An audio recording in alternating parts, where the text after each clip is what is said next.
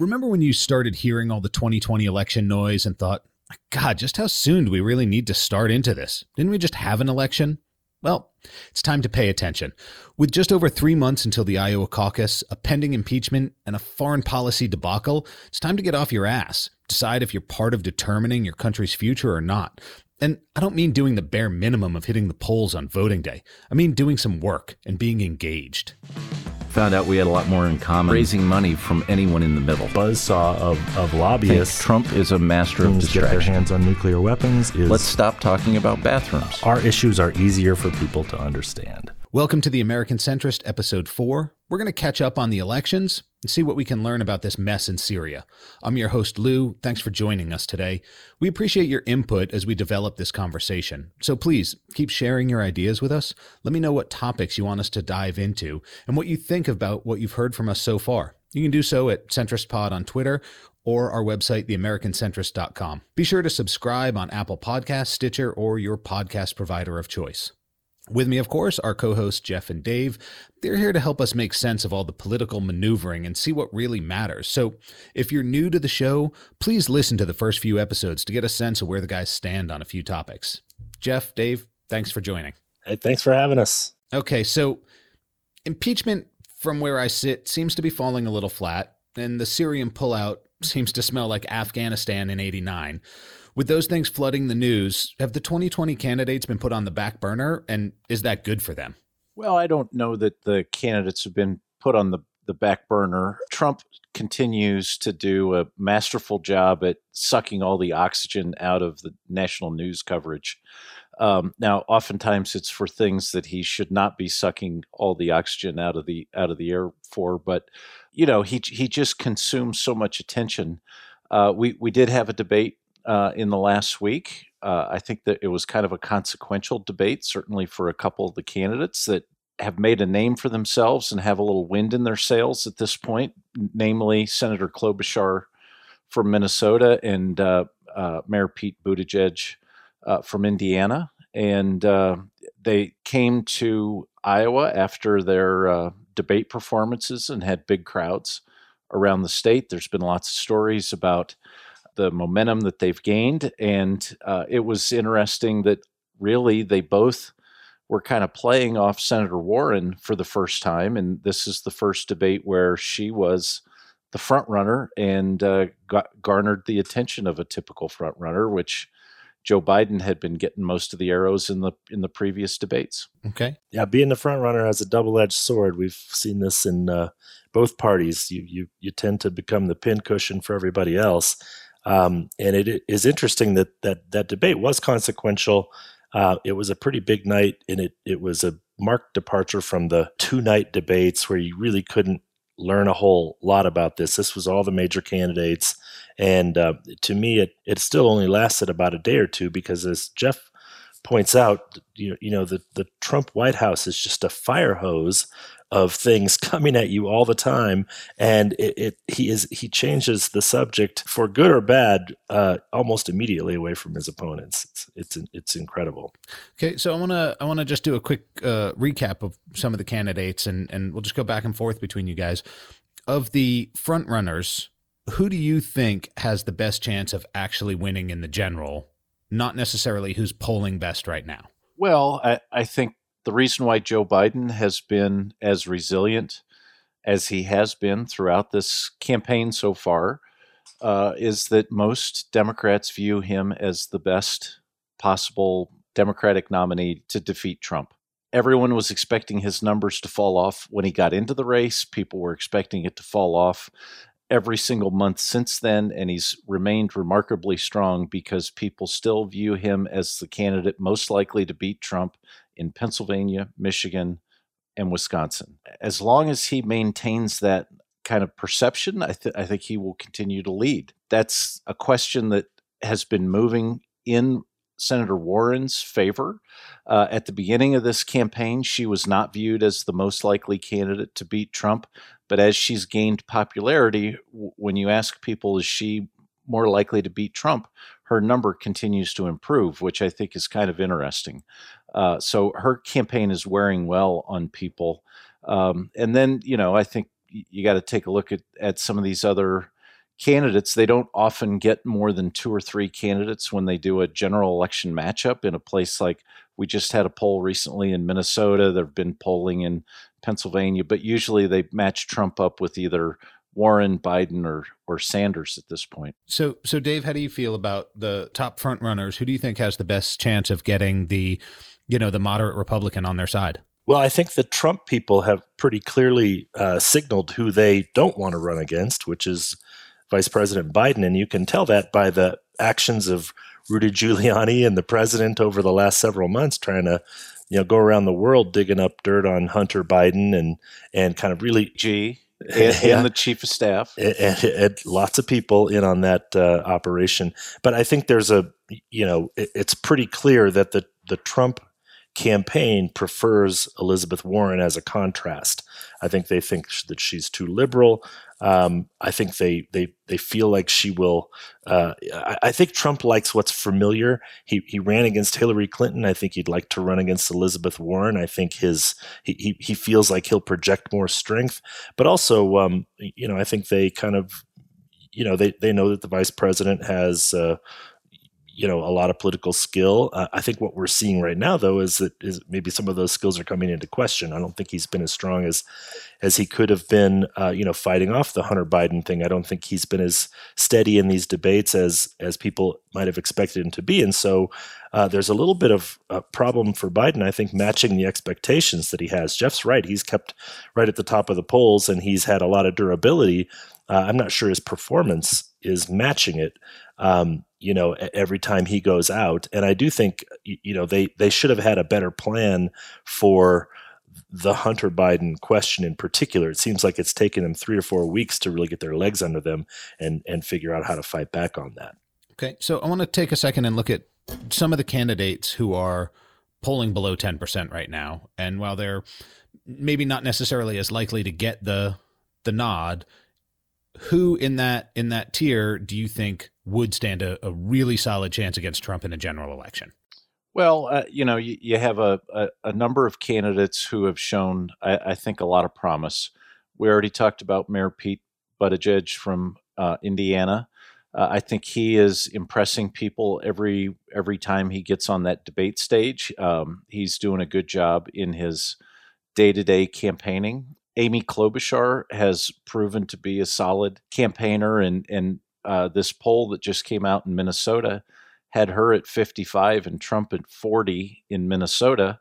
And as I mentioned before, if we can find a nominee who can beat Trump in Minnesota, Wisconsin, Michigan, and Pennsylvania, the Democrats are going to win the White House. So she makes the argument that she's the best candidate for the Rust Belt and the Midwest.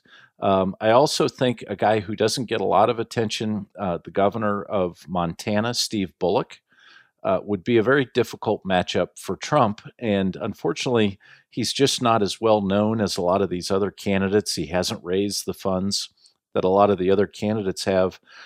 But he was elected in the same year that Trump was on the ballot in 2016.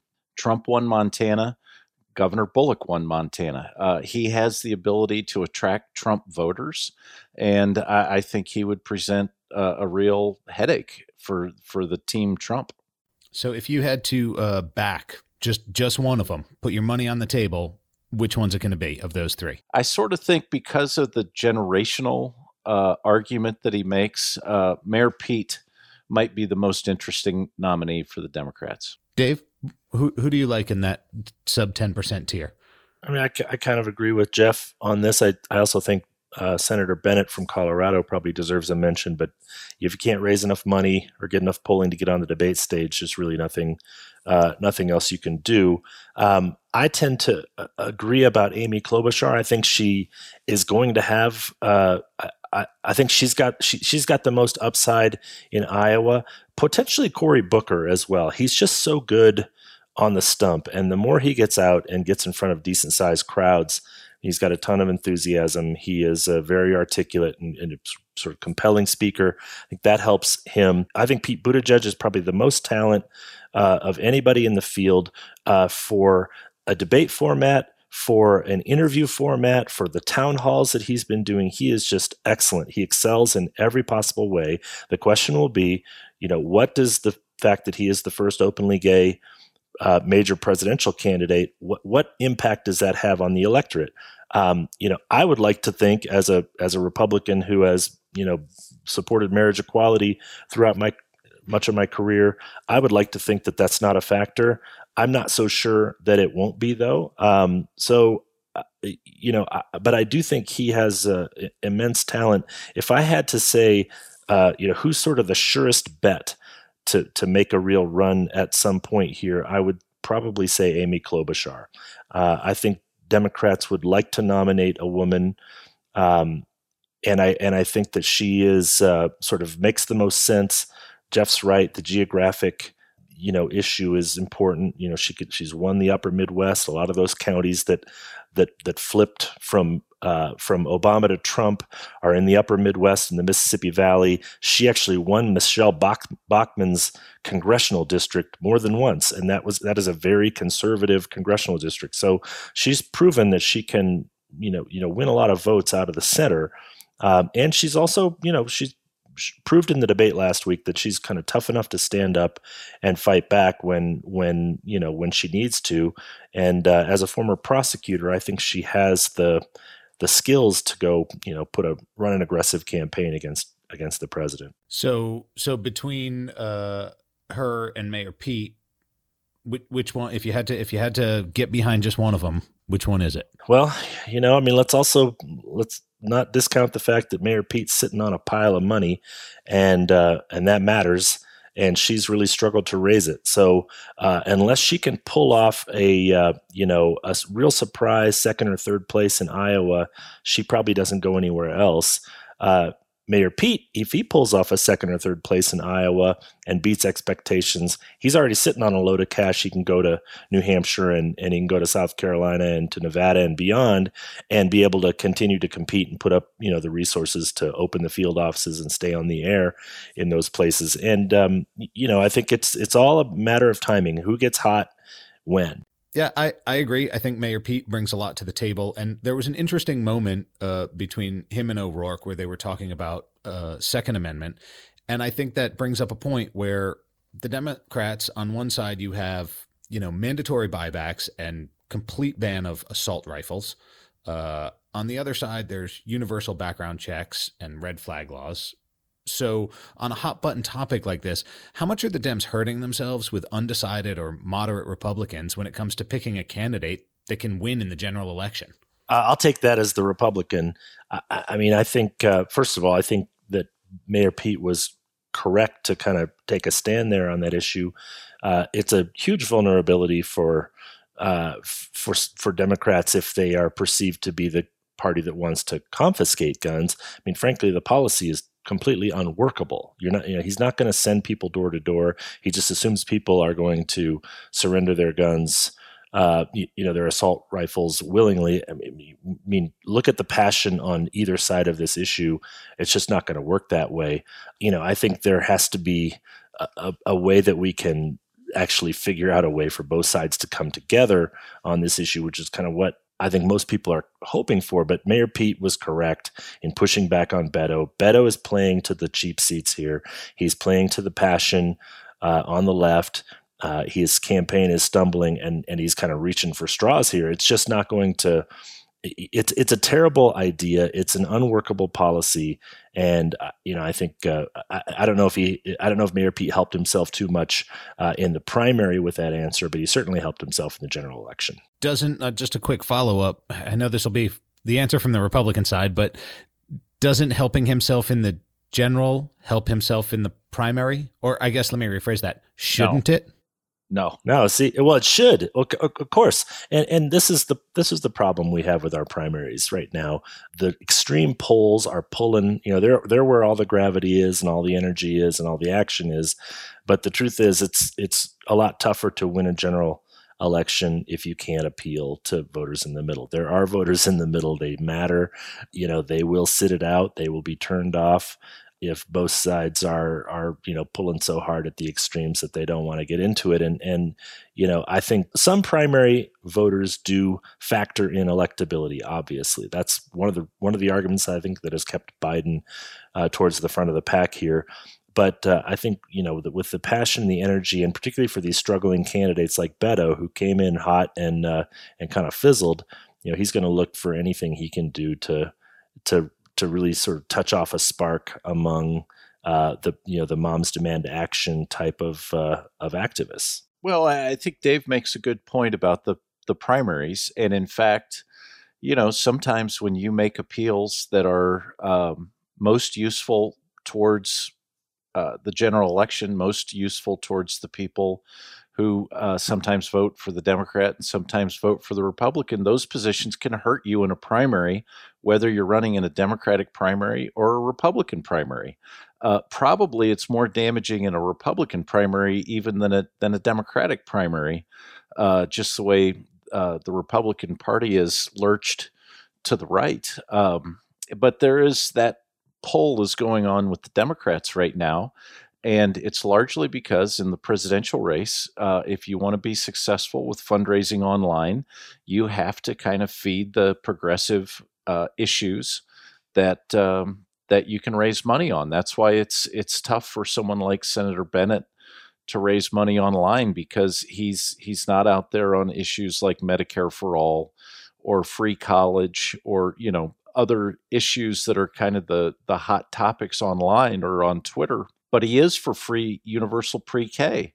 It's just that issue hasn't got the same traction as some of these other ones. That financial primary is part of being successful and getting yourself into the general election. Okay, so I want to shift gears a little bit here, and once one of these candidates gets elected, they'll have to get out there and govern, and foreign policy is going to be something they may have to clean up. So I want to take a minute and look at the Syria and the U.S. pullout. The U.S. has certainly been accused, and we can determine if it's true or not, of abandoning allies in the past. And some might suggest that, us pulling out of Syria is similar to what happened in Afghanistan in the late 80s that planted the seeds for al-Qaeda. So, Dave, you want to start us off on that and let me know what you think?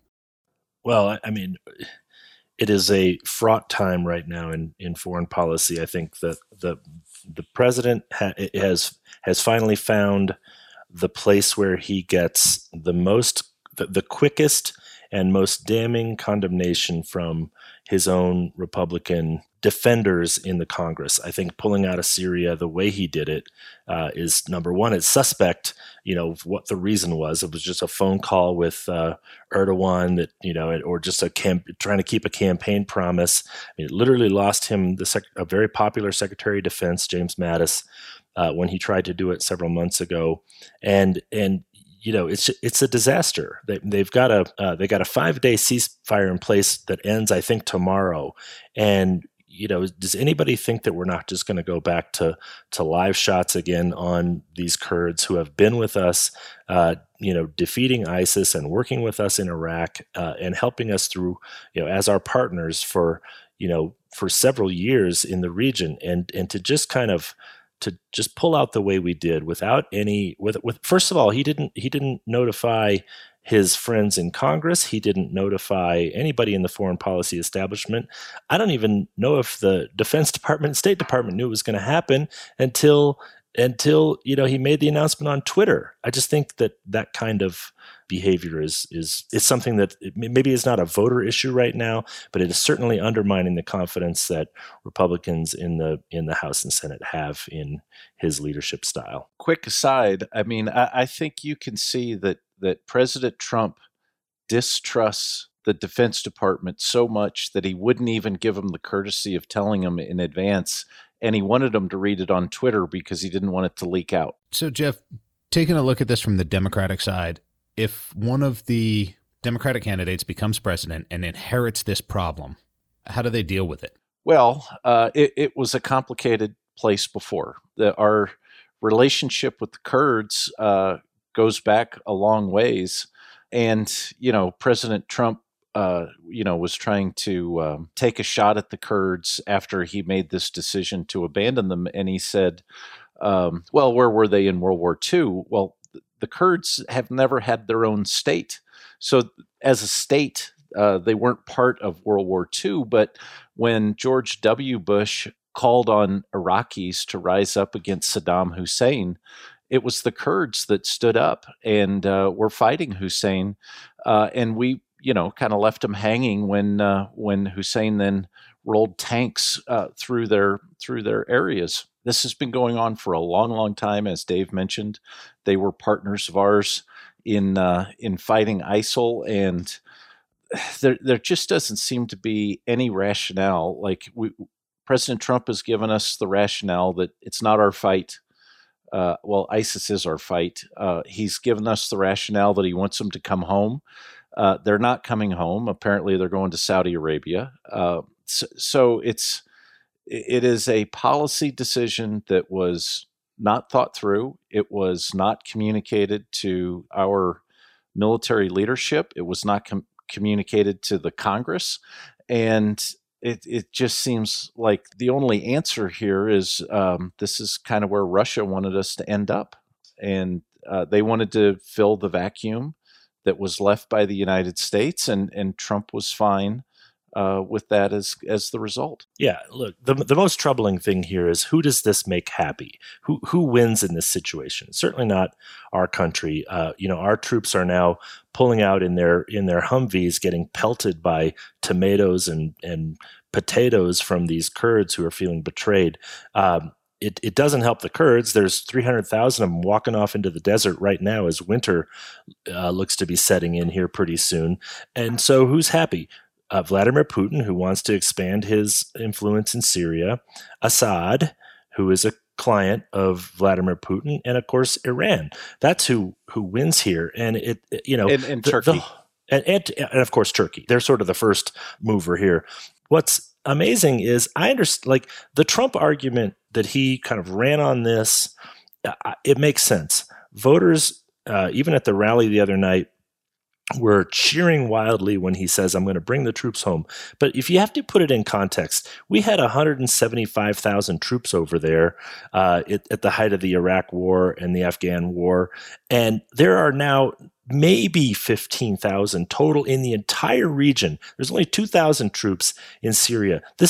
And Jeff correctly points out, they're not coming home. They're going somewhere else, or they're pulling back and kind of waiting on the sidelines while the Turks do whatever they want to do. But I don't understand the big move to bring these troops home. There's only a handful over there. I can understand it when there's, almost 200,000 people over there, and we're losing people in an active shooting war in Iraq or in Afghanistan. But it is completely out of context. It's jingoism to say, I want to bring the troops home. A, you don't do it, and B, there aren't really hardly any troops over there anyway. There's probably a couple of dozen troops that really mattered right in that little corridor where the Turks are coming across the border. They're special forces, and they basically were serving as a tripwire so that, the Turks couldn't come in and start wiping out those Kurds, because they're going to ultimately kill some American soldiers, which would get them into a lot of trouble, obviously, with the American administration, purportedly. So that's what they were doing there.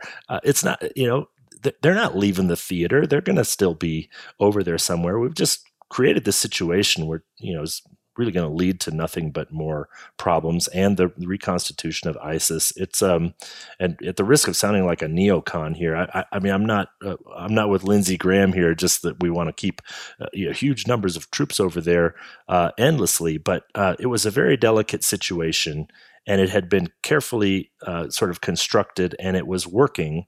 And just because the Turks weren't happy with it, shouldn't really drive our foreign policy choices, because there's a lot more at stake than just the Turks being able to go in and take off after this segment of the Kurds that they view as terrorists. So it sounds like some of the troops are going to stay behind and guard the oil fields while leaving a lot of the civilian population to deal with the Turks. So if you were to look at that situation and fast forward it a year, 2 years, do you guys see some potentially dangerous unintended consequences here? Well, yeah, I mean, it's kind of like the U.S. military is being used as a mercenary service for protection of mineral rights. And I just, like, without consideration of history, it's without consideration of the politics. I just don't understand what rationale there is for doing that. It doesn't make any sense on any level, and particularly when you think about the fact that Trump is facing an impeachment inquiry in the House, and he needs friends in the United States Senate to vote to acquit, and he's offending the sensibilities of diehard Republican senators who think that the U.S. has turned its back not only on the Kurds, but on the generals and the soldiers on the ground. I don't understand any basis for this. Dave, what do you think? Yeah, the unintended consequences are going to be that now there are 10,000, maybe more, ISIS fighters who are already walking away from these prisons because they're not being guarded. There are probably 30,000 ISIS fighters in the region, and this gives them an opportunity to reorganize, reconstitute, and either start taking back land that were hard fought and hard won. By the way, it wasn't us losing lives, securing this land and defeating ISIS. It was the Kurds. They lost 11 or 12,000 people. It's just. And it goes to sort of this fundamental concept of, can we be trusted to be the sort of moral actor in the world? And this kind of a move would indicate that we can't be trusted. At least that's the message that is being received by the Kurds, our friends, and Israel and others who are watching us and trying to understand what it is that would cause us to make a decision like this. If we look at this decision, it seems like the military is not necessarily in favor of it. A lot of the government is not necessarily in favor of it. It's really a decision from the president. A, is that assessment correct on my part? And B, if the majority of the entities that should have some say in this don't think it's a good idea, how does the president go through the process of making it happen so quickly when a lot of people think that it shouldn't happen? Well, the whole reason he did it the way that he did it was so that he could make the announcement without having to go through a deliberative process, an interagency process, where the State Department, the Defense Department were all kind of together talking through what the consequences would be and how to mitigate potential problems. He had tried to do this before, was stopped basically by his defense secretary. We kind of have to take him at what we've been able to see, which is that for him, this is fulfilling a campaign promise. We don't know what other conversations have taken place with Erdogan or with Putin or with anyone else in the region between the president or any of his representatives. So all we can do is really kind of take him from what we have visibility to, and that is that he's telling us that he made a campaign promise, and he did, in fact, that he was going to bring the troops home from the Middle East. He didn't want to fight these endless wars, and he wanted to, he didn't want us fighting for and securing borders over there when we can't secure our own border. Now, rhetorically, it's a very compelling argument, and the base is with him on this. The people that go to those rallies, they're supporting him on this, but they're only listening to it in that sort of 30-second soundbite explanation, not really looking at what the real consequences are, which is why you've got a lot of the foreign policy establishment and members of Congress up in arms over it. But the reason he's doing it, it appears, is that he's and I think I'd take him at his word on this. He's apparently believed this for a very, very long time. He thinks that the amount of money we spend keeping troops in Germany and South Korea and in the Middle East and all over the world keeping the peace is a waste of money, and we're getting ripped off defending other countries while they're not paying their fair share. It is a through line in how he talks about NATO, how he talks about the Korean Peninsula, how he talks about Japan, and he must have some kind of view that American troops are mercenaries being paid for, or in some cases not paid for adequately by other powers. But that's a gross misinterpretation of what the American presence is in the world, and our power has been used for good over the last over half century to try to keep peace in the world after a century in which we had 2 world wars and the loss of millions of lives on all sides. So Jeff, I want to get your take on that, but also I'm curious, is there a way that this can be walked back against the president's wishes if it is indeed dangerous for America to pull out? Well, I mean, the House has rebuked this action. It will be interesting to see if McConnell takes any action in the Senate. That's generally been the fallback for Trump is whatever happens in the House, he'll be protected by McConnell and the Republicans in the Senate. I think his challenge on this one is that he's got people like Lindsey Graham who have been pretty adamantly supportive of anything that he wants to do, are kind of saying this is a bridge too far for me, and they're not going to go along with it. So I don't know if anything's going to get worked out in the Senate, or if they're just going to send a message to Trump to say, we think this is a terrible decision, and we're going to pass something that makes that rebuke public. By the way, I'd like to jump back in here. I do think that that Mayor Pete had the biggest moment on this in the debate last week. He spoke from the point of view of someone who's been over there very passionately about how these soldiers now are feeling, having basically betrayed the trust of these Kurds that they've been fighting alongside with.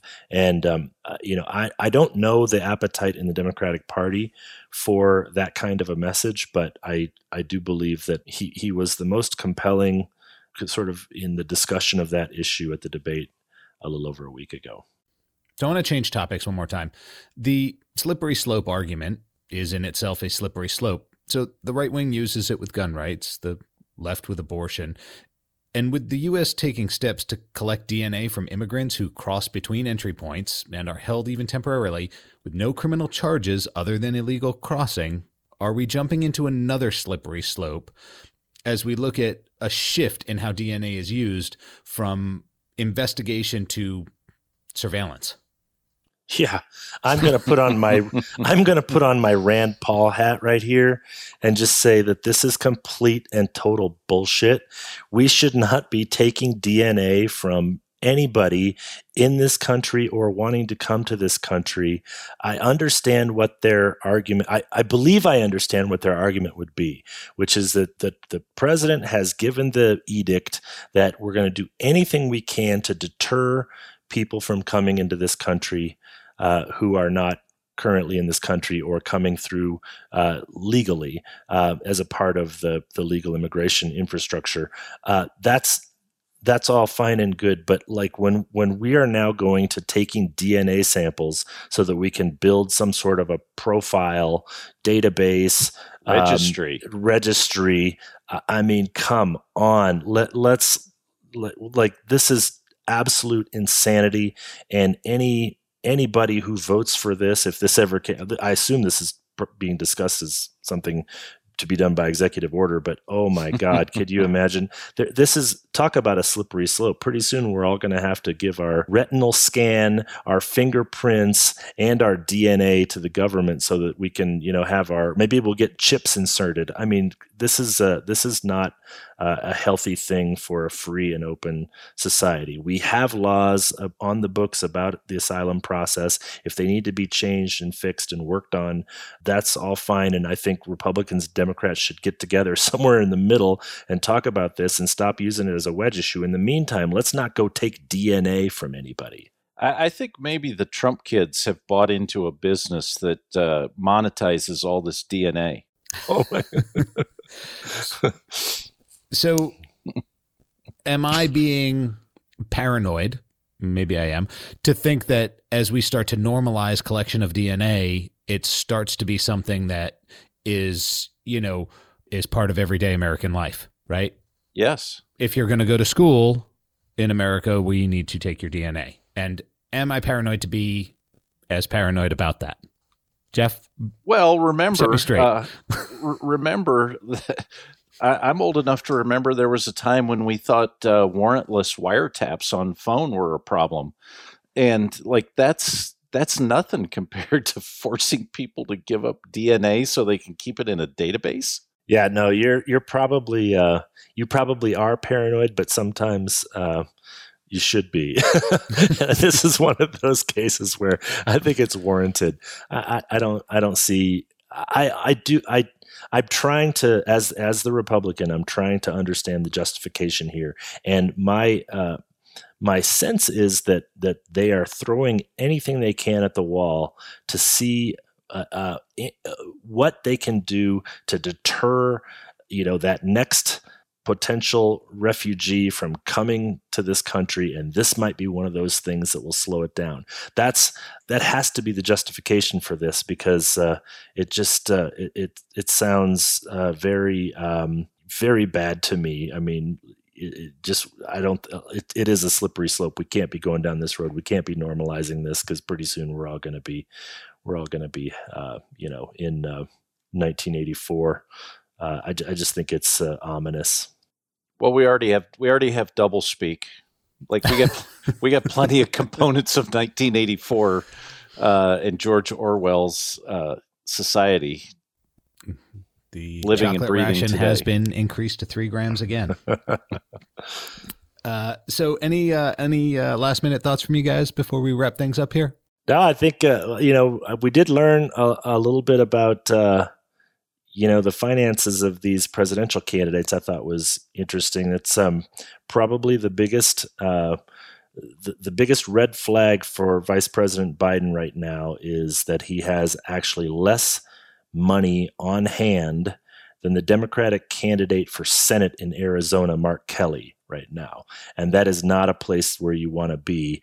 On the other side, both Warren and Sanders are raising boatloads of money, as you would expect, because these, progressive movements, as Howard Dean started it in 2004, sort of the first phenom raising huge money online. And Sanders last time, and Warren getting in on the act this time. But now you definitely do see a more moderate voice, a more centrist voice, who has tapped into that as well, with Mayor Pete, who is not raising quite as much, but he's competitive. So this last week was a good window into where we are in that race. Okay, Jeff, any closing thoughts for you?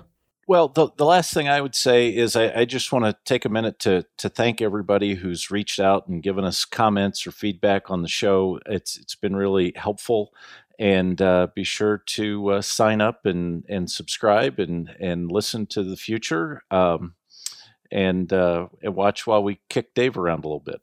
Make sure you follow us on Twitter at what is our centrist pod. Yeah. And I see, there's a reason I do that part.